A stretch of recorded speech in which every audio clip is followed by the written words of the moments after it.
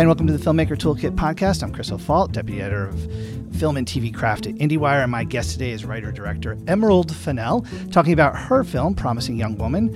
And the way this is going to work is Emerald and I are going to talk for about 20, 25 minutes, and then we're going to welcome into the discussion her costume designer, Nancy Steiner, and production designer, Michael Perry, on this film. Emerald, I went to rewatch the film last night to prep for this discussion, and I was trying to get my family to watch it with me so I wasn't relegated to the laptop up in the bedroom. And I'm trying to describe it, and I'm going, it's a black comedy satire, there's a revenge fantasy, a little rom-com, and I'm realizing I'm not describing it in any way that's capturing your film. And then I flip on the app, and it's categorized in Screener Passport as a thriller. And it was kind of at that moment I realized, how many different needles you threaded with this film and tonally. I'm wondering if maybe the best place to start here is your intention. And when you sat down to write this, or maybe it was even pitch it, what you were aiming for and what you were going for here. I mean, it's such a difficult one, that, because, the very unhelpful answer is who knows? It's for me, I wish I thought of things in a I wish I could think of things in a genre way or this is what I'm kind of setting out to do, even a political way. I know some people can do that, but really for me it tends to sort of, take shape in a sort of slightly mysterious way, I guess. Mm-hmm. And so it was a few things, really. It was I wanted to talk about, or rather I was interested in female rage and the way it's expressed and how we can express it and how rarely you see that on screen, like real rage in its kind of unpleasantness and its life-destroyingness and its it's a sort of act of self-harm revenge, isn't it? So it kind of, I was very interested in how could you make a revenge movie that was about how ultimately horrible and futile the act of vengeance is, and could it be a film about, with a real woman at the centre, that actually, even though it's heightened and it does, it does kind of play within a lot of different genres, the truth of it is that it's just somebody's life that feels very real and somebody's decision that is, a terrible idea, really, but the only thing that they can do or they feel they can do, which is just the worst answer because this is the thing. You trying to describe it to your family is probably about the same as me trying to describe it to anyone. I keep getting asked to, people say, could you just describe the film in a couple of sentences? And I'm like, well, could try. But it's sort of like all of the things I love. It is a dark comedy about something really deeply troubling. And that's the thing, is that your film doesn't pull any punches. We've been having a lot of conversations about what consent looks like these last few years, and we're watching very predatory behavior right from the start. And yet you're positioning the audience and setting a tone in which, I'm not trying to undermine any of the ugliness that you're not pulling punches about here, but it's incredibly watchable. And maybe that was something that came natural in how you wrote it. But if you start taking it apart, some of the decisions you're making right from the start seem to be finding a way to position the audience in relationship to what we're seeing here, so that we're in a position where we're seeing all of this ugliness, but we're also in a position to laugh, to have some distance from it to a certain degree, and to experience. I wonder if you could talk about that opening a little bit. Well, distance is interesting. I hope it's not distancing. I think the thing for me about humour is that it makes you complicit. I mean, at its very, very root, humour is a sort of it's about finding our the things we have in common. It's lets our guard down. It's much, much easier for me in my everyday life, actually, really, to discuss difficult things with humour, because I don't really know how else to address them. I think often when it comes to things like this, to be direct is so horrifying, actually, that really, it's sort of about, it was trying to kind of, approximate, I suppose, the sort of conversations that my friends have about this stuff, that my female friends have about this thing. And it's a sort of gallows humour, which is a survival mechanism, really. And so there's that side of it. But the pre-title sequence of the film is kind of a useful little sort of diorama of the film in general, because it is, as you say, it's a kind of switch and bait, and it's sleight of hand, and it's... I think that if you are obsessed with movies, as you obviously clearly are more than anyone, but I am too, you know how well-versed we are in structure, how well-versed we are in genre now. And so those things are so open to exploiting, because actually so many things happen in that pre-title sequence. It could be a romantic comedy, it really could be. The character Jerry, who is played by Adam Brody, the brilliant Adam Brody, he thinks he's a nice guy. This could be the beginning of a hookup at the beginning of a romance, kind of like raunch romance of the last 10 years. Or later, it could be the inciting incident of a, terrifying, horrible drama. Or even later still, up until the very end of that scene, and then, maybe the bit just before the pre-title sequence when she's walking on the street and you think she has blood on her leg and actually it's ketchup, then is it a horror? Is it a kind of horror where is it a revenge horror where she is like enacting violent, bloody revenge? So I think so much of it is the misdirect, so that, people are engaged the whole time. I mean, that makes it sound like it's sort of a, like I'm trying to kind of coat a lot of medicine in sugar. I think there's an element of that with this film. But in general, I want to make things, I want to talk about these things very deeply. I don't know the answer to them. Everyone feels very differently. There's no right way to discuss this stuff. But I do feel like, to make a film about something that's difficult, if you can make it accessible, and if you you can make things worthy, you can make them, worthy of discussion, you can make them, incredibly sad and bleak and all of the things that I think in many ways this film is, but you want to get people to watch it. You want to get people to watch it and to discuss it and to not be let off the hook. And so much of this movie, like Cassie, is a trap. It's a deliberate trap. And that trap is to say, you know what you're getting with this. It's going to be really fun. It's going to be super cathartic. It's going to be really, it's going to be all the things you want to see. And it's, it's only until later that you realise it's not, and it's too late. And I hope it's still just as enjoyable a movie as it would be had it been that movie. But it's one that is impossible to, whether you like it or you don't like it.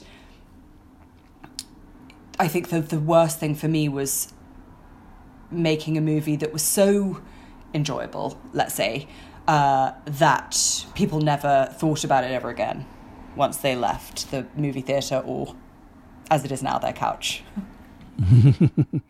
Well, maybe distancing was the wrong word, because I think really what it is that there's almost these buffers that allow us relationship to this, right? And I think music might be a good example, right? You're kind of, to use an expression from the UK, you're kind of knocking the piss out of men, right? Right with what was it, Boys and but I mean, it feels like maybe music is a good way of talking about this, right? It's those type of things allow us, put us in a seat where we can, we're laughing, but we can also maybe have a little distance, and distance is the wrong word, but a buffer in which we can absorb this material in a different way. Well, I suppose it's sort of, yes. I mean, I agree. I think there is like an irony. There's certainly like an irony present in the movie and a kind of slyness. But I think also kind of crucially that recedes the further we go on. It never quite goes, because there's always a sort of, there's always a kind of black comedy to the film, really to the bitter end. But it's so funny. I know exactly what you mean. But I kind of feel it is a buffer, but it's also, if a buffer can also be a lovely soft pillow, I guess, because I think the thing is that, yes, you're right. There's an awareness. There's Charlie XCX, the first lines of the film, which are sung, are, "I was busy thinking about boys," which I was when I was writing and making this film. I was very busy thinking about them. And so, yes, I think what is great is it's a joke that the audience is in on, that the audience is complicit in, both the genre that they think that they are about to see, all of the things that come with that genre, the sort of, we all get bloodlust when we watch these movies. We want her to castrate a bunch of people with a rusty knife. That's kind of what we want. And so it's the ways in which we are complicit in this film. We want her to fall in love and have a happy ending. It's not just, are we complicit in this kind of the wider political thing? It's, are we complicit in this world that the movie is making? Are we believing the stuff? Are we believing that what the world tells us, this is so nebulous and impossible, but are we to believe that Britney Spears and Charlie XCX and a pink furry jumper and a colourful manicure makes us safe? Because it doesn't. It doesn't make women safe. It doesn't make men safe. And that is kind of an important distinction. And so the illusion of safety was always going to be important. And, and apart from anything else, it was going to be kind of Venus flytrap, I think. Mm-hmm. I think the other part that's really important right up top is that sense of agency. And I know you were on Killing Eve, did a lot of work on that, but there is this sense of not only knocking the piss out of the men, like they're clearly dangerous, but I mean, how dangerous are we worried about, khaki boy dancing to Charlie X? But it becomes this idea that Carrie has power, right? And that we feel there's a certain comfort. I think about It's Raining Men and staring down the construction workers. It feels like that might also allow for something that had to be established up top to a certain degree. Yes, except I think that is an illusion too. Does she have power, or does she have nowhere else to go, nothing else to lose? I think that's, because we don't see what can happen in those, in the nightclub scenes, the thing that she's been doing for a long time to make herself feel better, just because we don't see the worst of those doesn't mean that hasn't happened. I think most people will acknowledge, and in fact there was a scene that I cut from the movie that we shot, but it just I didn't think it necessarily needed saying, but there was a breakfast scene after she'd gone to a nightclub where, she tells her parents she had a really nice night, and then she has a nightclub stamp on her hand and bruises on her arm. So I think, how scared should we be of the khaki dancing guys? Very, is the truth. Very. Right. Just because they don't think of themselves as predators doesn't mean they aren't, doesn't mean they're not as dangerous, doesn't mean that they won't do the same thing that a predator will do, but just dress it up differently. So all of that stuff is so kind of complicated. And the thing about Cassie that I love, and why Carrie is just such a genius, is that, what she's doing is addictive, it's self-harm, it is at best briefly a relief. You know, I think like we talked a lot when we were making it about addictive cycles and, you know, the horror and dread that leads up to the need for release. Lots of people would do drugs, have sex, get drunk, you know, gamble, whatever it is, whatever your thing is. Her thing is this thing, and it's going and it's waiting and it's punishing. That is the thing that she does. It's incredibly dangerous, you know. And so, yes, at the very beginning, because we're conditioned to see these heroines as kind of invincible and empowered and all of that kind of stuff, I think we think she's more powerful than she is. You know, she's actually, you know, why do people put themselves in incredibly dangerous situations? Because they're, you know, and the answer for her is she's grieving and she's angry. Let's talk about casting for a second, because, and I'm right off the bat, I'm thinking of Adam Brody in the beginning. It feels like, to a certain degree, you're thinking about how the audience is first seeing this person. You know what, you know, as an actress yourself, when someone walks on screen, there's a certain persona, there's a certain thing that we automatically see. Of course, that can change with character and choice and action stuff, but it does seem like the casting of the men is taking that into account, like how we interact, or we kind of come with the knowledge of them.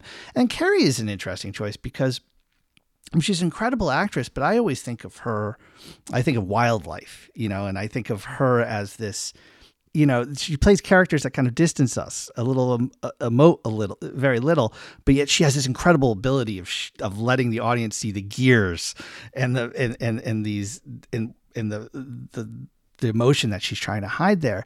And it's just an interesting choice. I mean, she's incredible in this movie, but that's a different thing than there's a totally different actress that you could put in that role. I'm wondering if you could talk a little bit about that. Not obviously these people are all very talented, but you know, in the way that we're talking about music, in the way that we're talking about color, or we're going to talk about color, casting seems to be a decision, a brushstroke you're playing with here to a certain degree. Well, she's a genius. And I say that, you know, it's difficult to sort of say things like that because it's sort of a word that's bandied around, but she's exceptional. And she only plays, you know, and it's an interesting, I don't think she does, but I know what you mean. And I think that is a perception of her. I think that we have a perception of her as an actress, perhaps, that she is a little kind of distant, or that the characters she plays are aloof. Characters that she plays is distant, and she does it incredible because she lets us in. But here's the thing that's really interesting is actually, I'm not sure that's the case. Because you look at Shame, you look at Drive, you look at An Education, you look at Suffragette, Far From the Madding Crowd, and actually I would say even Wildlife. These people are incredibly vulnerable. She's very good at vulnerability, but she doesn't play, but she's also not, you know, she won't, Carrie never takes the easy route ever. She always plays the truth. She only plays the parts, I think, that she feels she can find that truth in them. And I suppose for me with Cassie, she had to be a real person. There was such, you know, there's such a temptation. There's so much pressure, I think, on, you know, on female writers and directors to be empowering, you know, to be strong, to be badass, to be whip smart, to be all of these kind of words that you hear a lot and that are complimentary words, but actually they're very diminishing. You know, Cassie is not badass. She's fucking furious and she's exhausted and she's grieving and she doesn't know what to do. You know, and so there was never a question of you know, of it being somebody who would play the movie. You know, it was my job to find that tone for the movie that would be accessible and fun and misleading and all that. But for all of the actors, I needed them really more than anything to just be completely straight and completely honest. And so, and when it came to the men and the women, really, it was the same thing. It was just all of them the discussion was always, this is your movie, you're in every scene, you're the good person, and this woman is coming into your life and she's insane and she's blowing it up. Because in any other movie, that's who Cassie would be. And so, it's just incredibly useful to cast people that we feel comfortable and familiar with. And, Alison Brie is the same, Connie Britton. All of these people are people who we would trust. And that's what this film is about. It's about the guy at work who was always really respectful to you. It's about your friend who is such a decent guy, and your other friend who maybe has slept with everyone else. It's about, do you know what I mean? It's these are the things. It's never complicated when it's a horrible monster. It's complicated when it's your friend, or it's your crush, or it's somebody that is a self-identifying good person. That's what this film is about, I guess. It's really hard when it's Bo Burnham. It's really hard. I'm curious, before we move over to some art department things, I'm curious how big picture, how did you talk about this film with your cinematographer in that sense of, because we're gonna talk about color and what you were able to do on 23 days, which is what I assume is mostly location based shooting. Which is a little bit like your instructions are get the movie, not. But I am curious about. I'm curious how you guys talked about the film.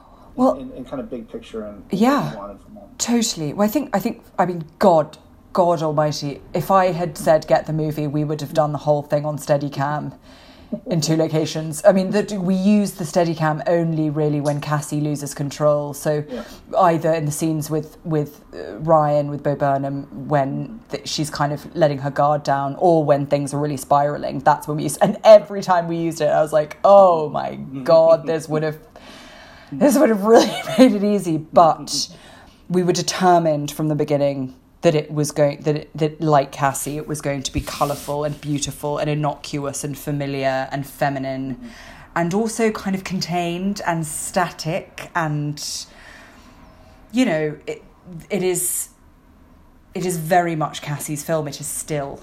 It is considered. It doesn't move unless it needs to. And so that just, practically, as you say, in 23 days presents like an enormous amount of problems, but at the same time, it means you can plan. And so the thing with me and Ben was, right from the beginning, I sent him what I'd sent Carey and the producers and Focus and everyone, which is a really, really maniacally detailed mood board, split into parts. So Cassie is an avenging angel, using lots of kind of Pieta references, or Marta references, Joan of Arc, the films like that.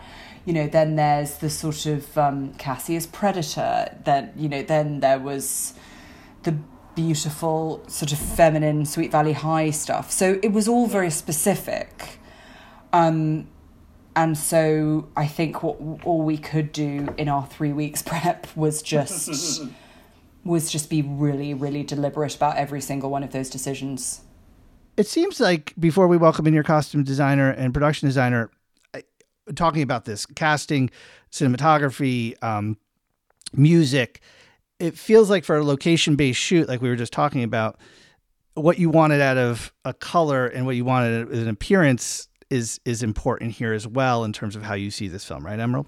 This film needed to be so many things. It needed to be beautiful and considered and still and contained.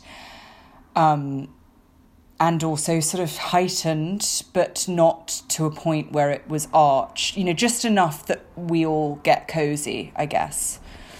And so it was really important, I think, for all of us that we were making Cassie's film.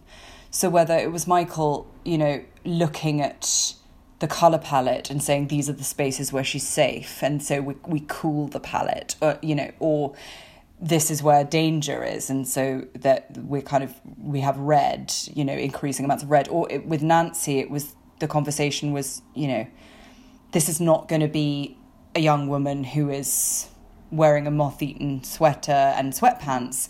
This is somebody who's very practiced at disguising herself, not just at night, but in her everyday life, in order to get people to not to ask too many questions, I guess. So much of it was sort of crafting that side of things.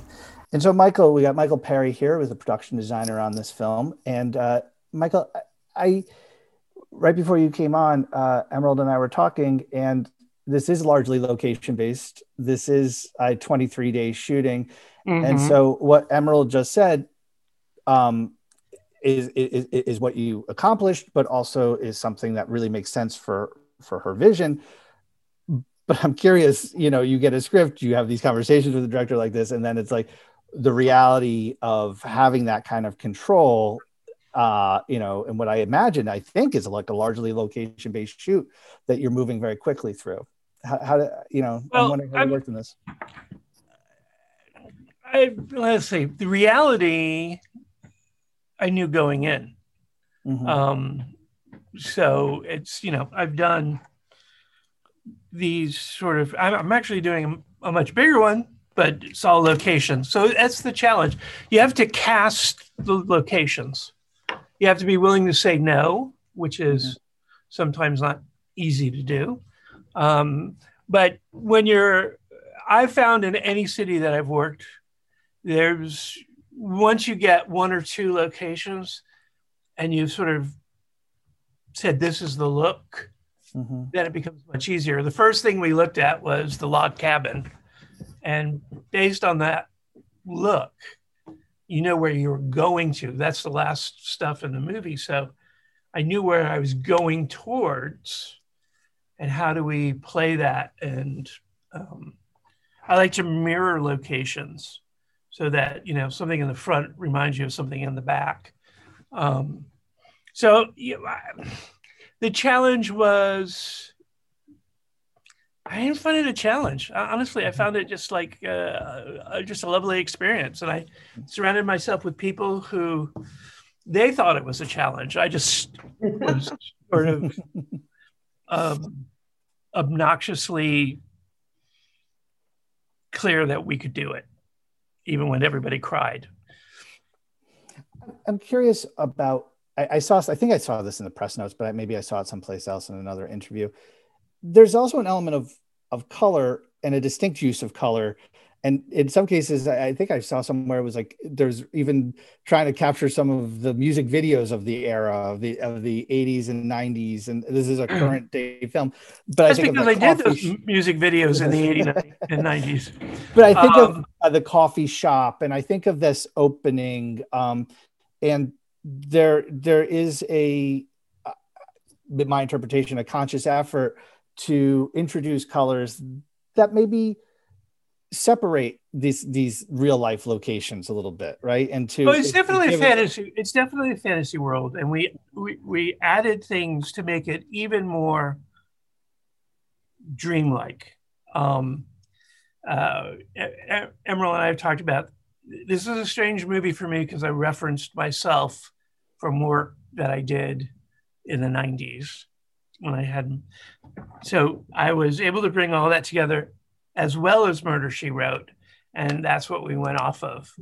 I look at the pharmacy scene like my shot at, designing a Paris Hilton video. So those things, yeah, that was, Emerald, when Emerald interviewed me, we talked about some of my more current work. And then she goes, can I ask you some questions about Sweet Valley High? And I was like, okay. And then she warned me, I'm going to send you my lookbook, but there's Sweet Valley High in there, so you should know that. So I one-upped myself. Before we get, Emily, what is it though about, it's funny. I'm thinking of the first time I interacted with your movie was, 2 Sundances ago. And your publicity team, it was very good. It was that pink lipstick, the Promising Young Woman was like all over Park City, and that's how I thought. It's kind of like a distinct way of what I thought of this new Carey Mulligan film. Was that pink lipstick? What is it about? Michael's talking about some of the work he did in decades ago. Your film is from a style color standpoint is kind of reaching for these things a little bit, right? I wonder if you talk a little bit about like what you were, why, or is that just how you saw this? I mean, I think it's a little bit of both. It's, it's the stuff I like. I like Sweet Valley High, and I like Paris Hilton, and I like Britney, and I like Pink. I think that we still have a very specific idea of how serious things look, how serious people look, how they dress, how serious movies look, wet streets, cigarette smoke, kind of blue sort of filter on everything. But that is arbitrary, it's completely made up. So I think that this felt like sort of natural, really, if you're discussing a woman's life in a woman's world. Not to say that all women like the things that I like, all people do, but it didn't feel strange to me at all that these spaces would be colourful. I mean, nightclubs are colourful, beautiful hipster cafes are colourful. And I mean, when I felt my worst and most disgusting, I've worn my best clothes. So it really felt like a combination of what do I want to see, what do I like, what do I respond to, but also why shouldn't we make films look like this? And I hope things will start to change. Not that everything, will necessarily look this way, but I do think that with more diverse voices telling stories, you naturally will end up not just with, it's not just the storytelling, but it's actually the craft of the film. They're all going to look different and sound different, and that's exciting, I hope. I want to bring in costume designer Nancy Steiner into this conversation. Nancy, all these things that we're talking about, I know relates to your work, but before you hopped on, we were talking quite a bit about Cassie and the evolution of her character and all these different elements. I'm wondering, was that the starting point for costume design? Is thinking about Cassie and her arc and all these different elements of her story? Oh, definitely. Well, Cassie's our main, our lead actor. And so it's her story, and that's, it's all coming kind of from her point of view. So I think, obviously she's the center of it all. And then, according to how she looks, I kind of based, everybody else around her, not exactly on Cassie's look, but in relativity to her, and, what would be the mom of her best friend and looking comfortable in just jeans and very casual, as opposed to, our actor Sam Richardson at the bar when they run into Ryan, and, so just, she's the center, definitely. And what about all the different looks that she, it's like there's these conscious, Emerald was talking quite a bit about traps, and also the way that there's misdirection to a certain degree. And that's certainly almost embodied in what she's doing in costume design, but it's more than that, right? There's something about character every time that's revealed about her. Every time it's like she's trying to set a different trap going out, right? Yeah. I mean, I feel like really, I realized that Cassie's really a costume designer. I mean, she is finding these clothes to conceal herself in so many different ways. In her day wear, which Emerald wanted her to be this beautiful candy colored, feminine, soft and frilly girl, where, that's a costume as well, to just conceal what's inside, all that pain and suffering. And then, of course, you have the nighttime outfits, which are, worn to fit into each bar and each place she was going, which, in my mind, I think she's just out thrift shopping and finding like fun things and putting it together, just like I do in my job. It's a psychological thing, It's what does this say to everybody out there? What does this say? We all get dressed every day and we're saying something. And she had a lot of thought about it. You know, she was thinking a lot about who she was portraying. And I imagine for a movie like this, the collaboration is not only with Emerald, but it's with Carrie herself, right? I mean, this is definitely. She's becoming this character, and I imagine that I'm just imagining the performance that Carrie had to have had a lot of insight and also a give and take between the two of you in figuring this out, right?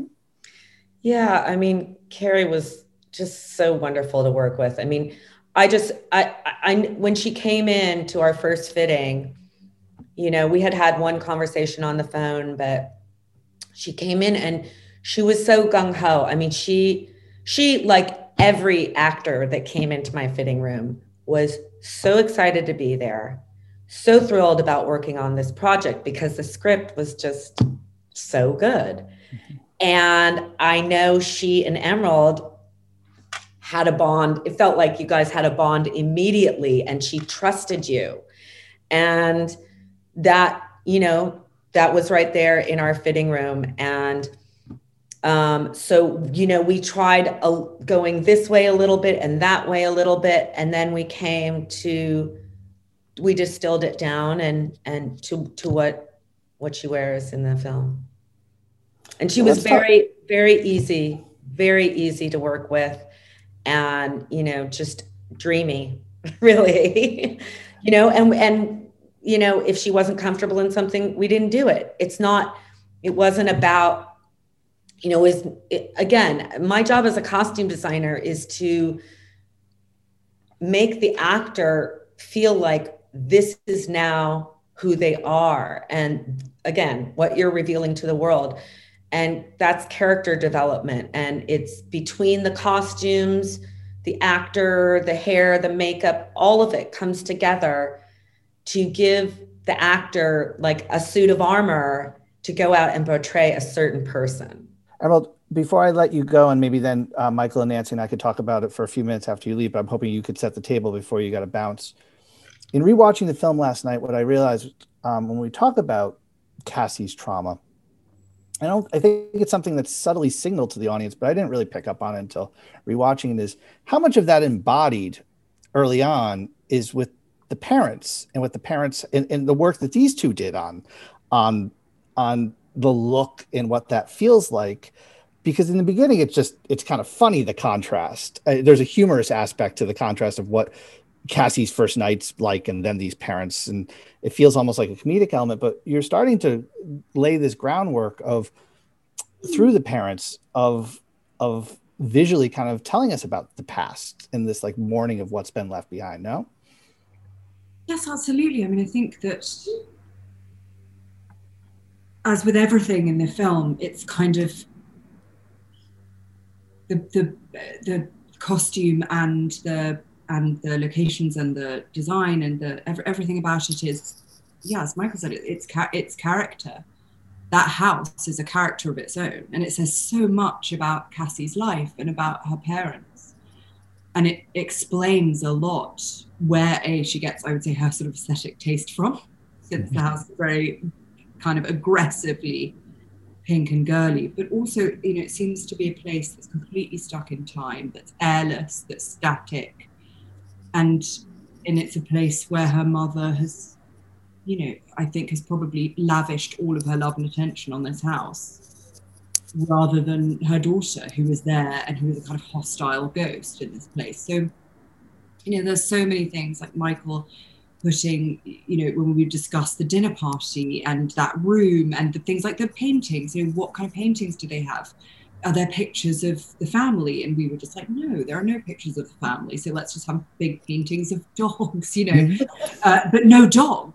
And then things like, you know, we talked at first about having plasticated furniture, and it just felt too much.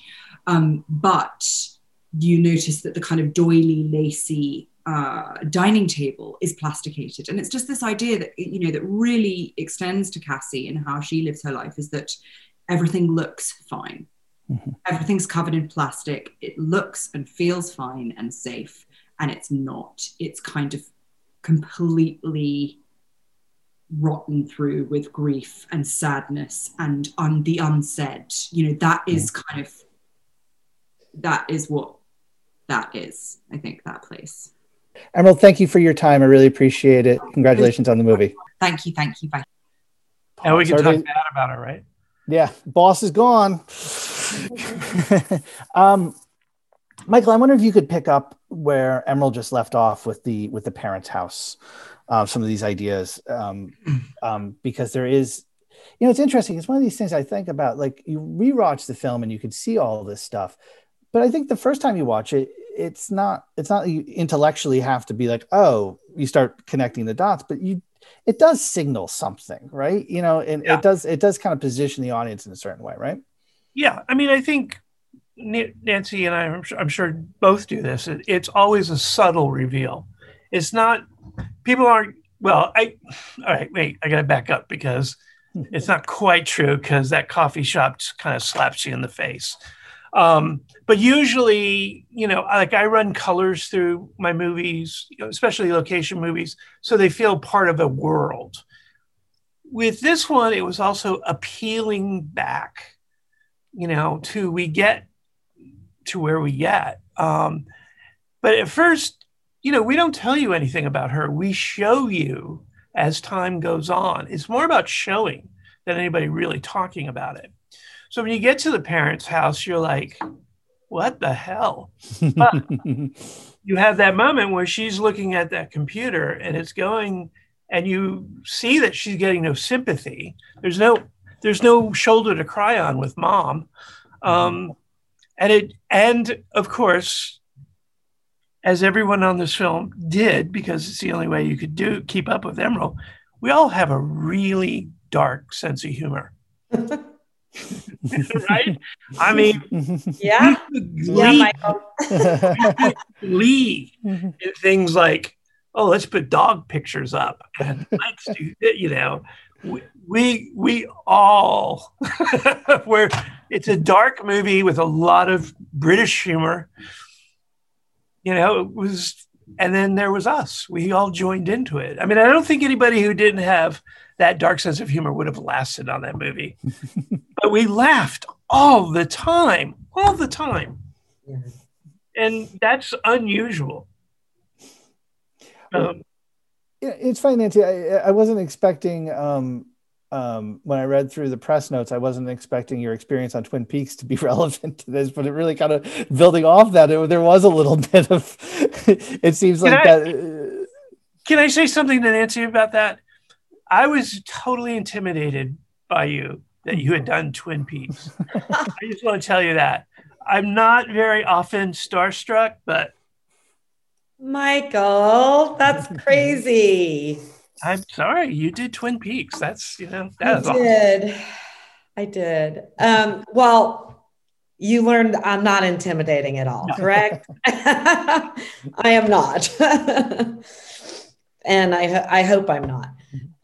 But thank you. I'm sorry. And Michael was talking about dark sense of humor and weird. Yeah. And so that's why it seems like that experience, while speaks to your CV, actually was, it's not completely irrelevant here in terms of in terms of getting a little weird, right? No, I mean, I've actually done quite a few dark comedies in my career. You know, The Good Girl, the Mike White things I've done, the show Enlightened. I did Year of the Dog with Mike White, who I think is a brilliant writer. The Killing of a Sacred Deer, not a comedy, but super dark. So, you know, even Safe, my first film. Oh, yeah. Very dark.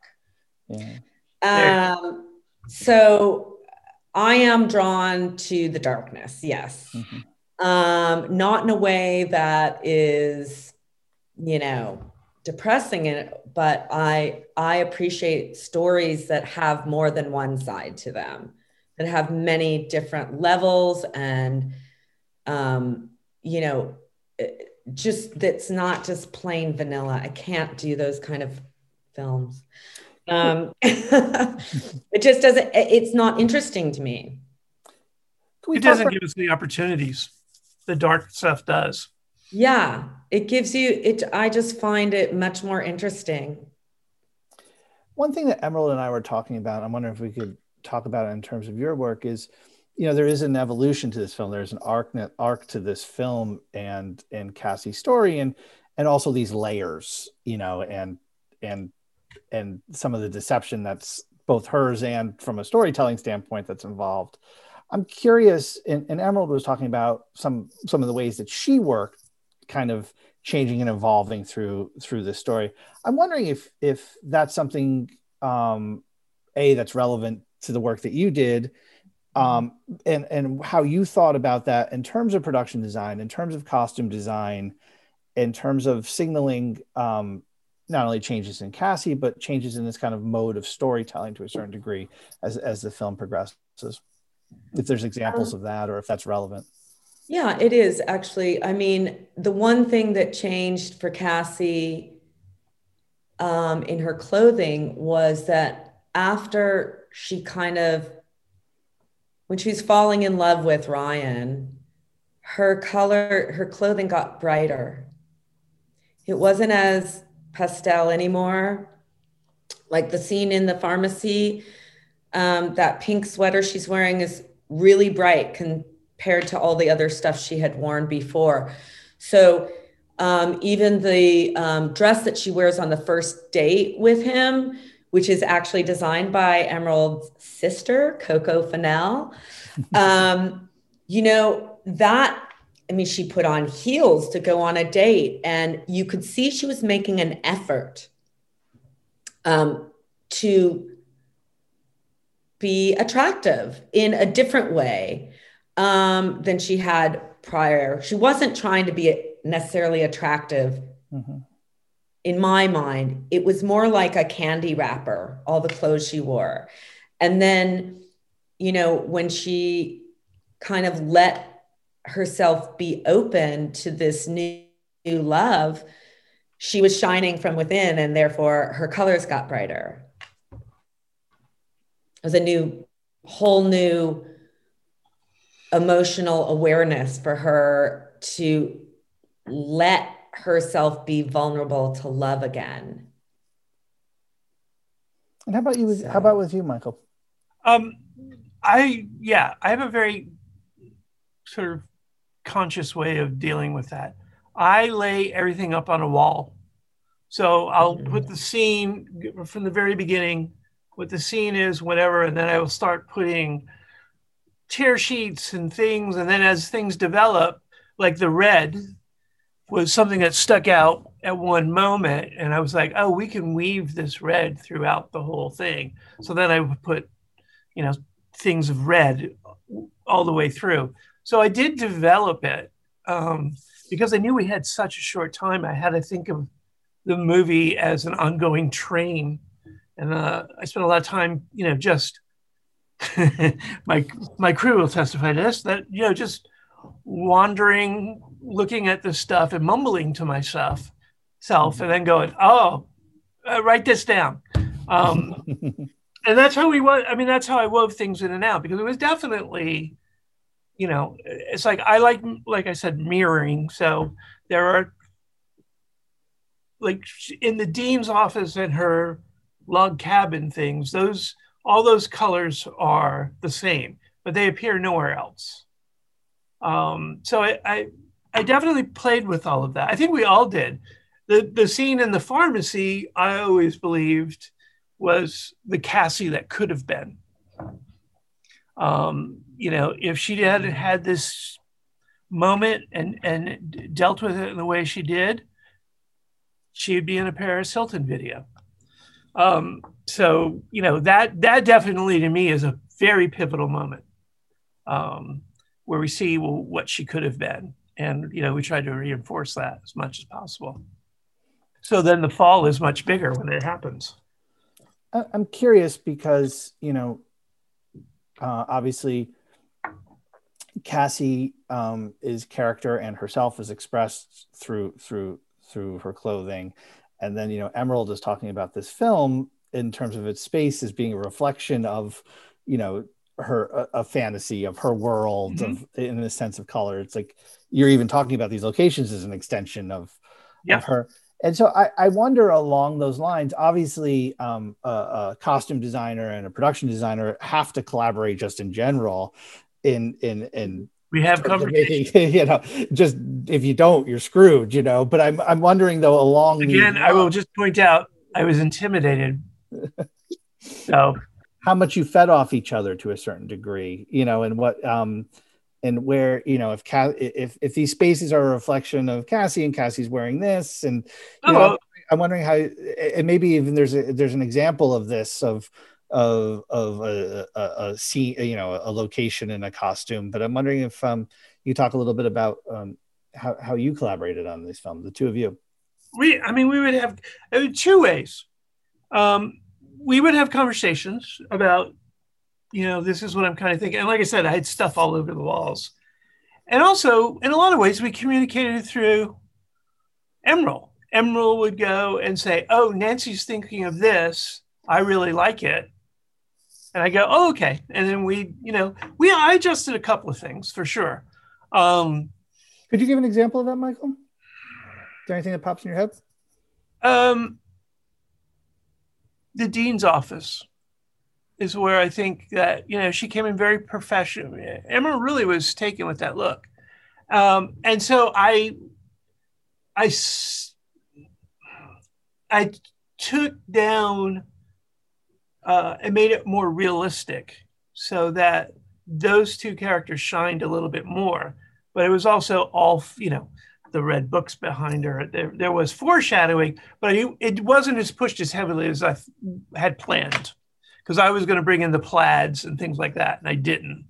Mm-hmm. So, and that was through a conversation that was passed along to me through Emerald, because we only had moments of Emerald time, just moments.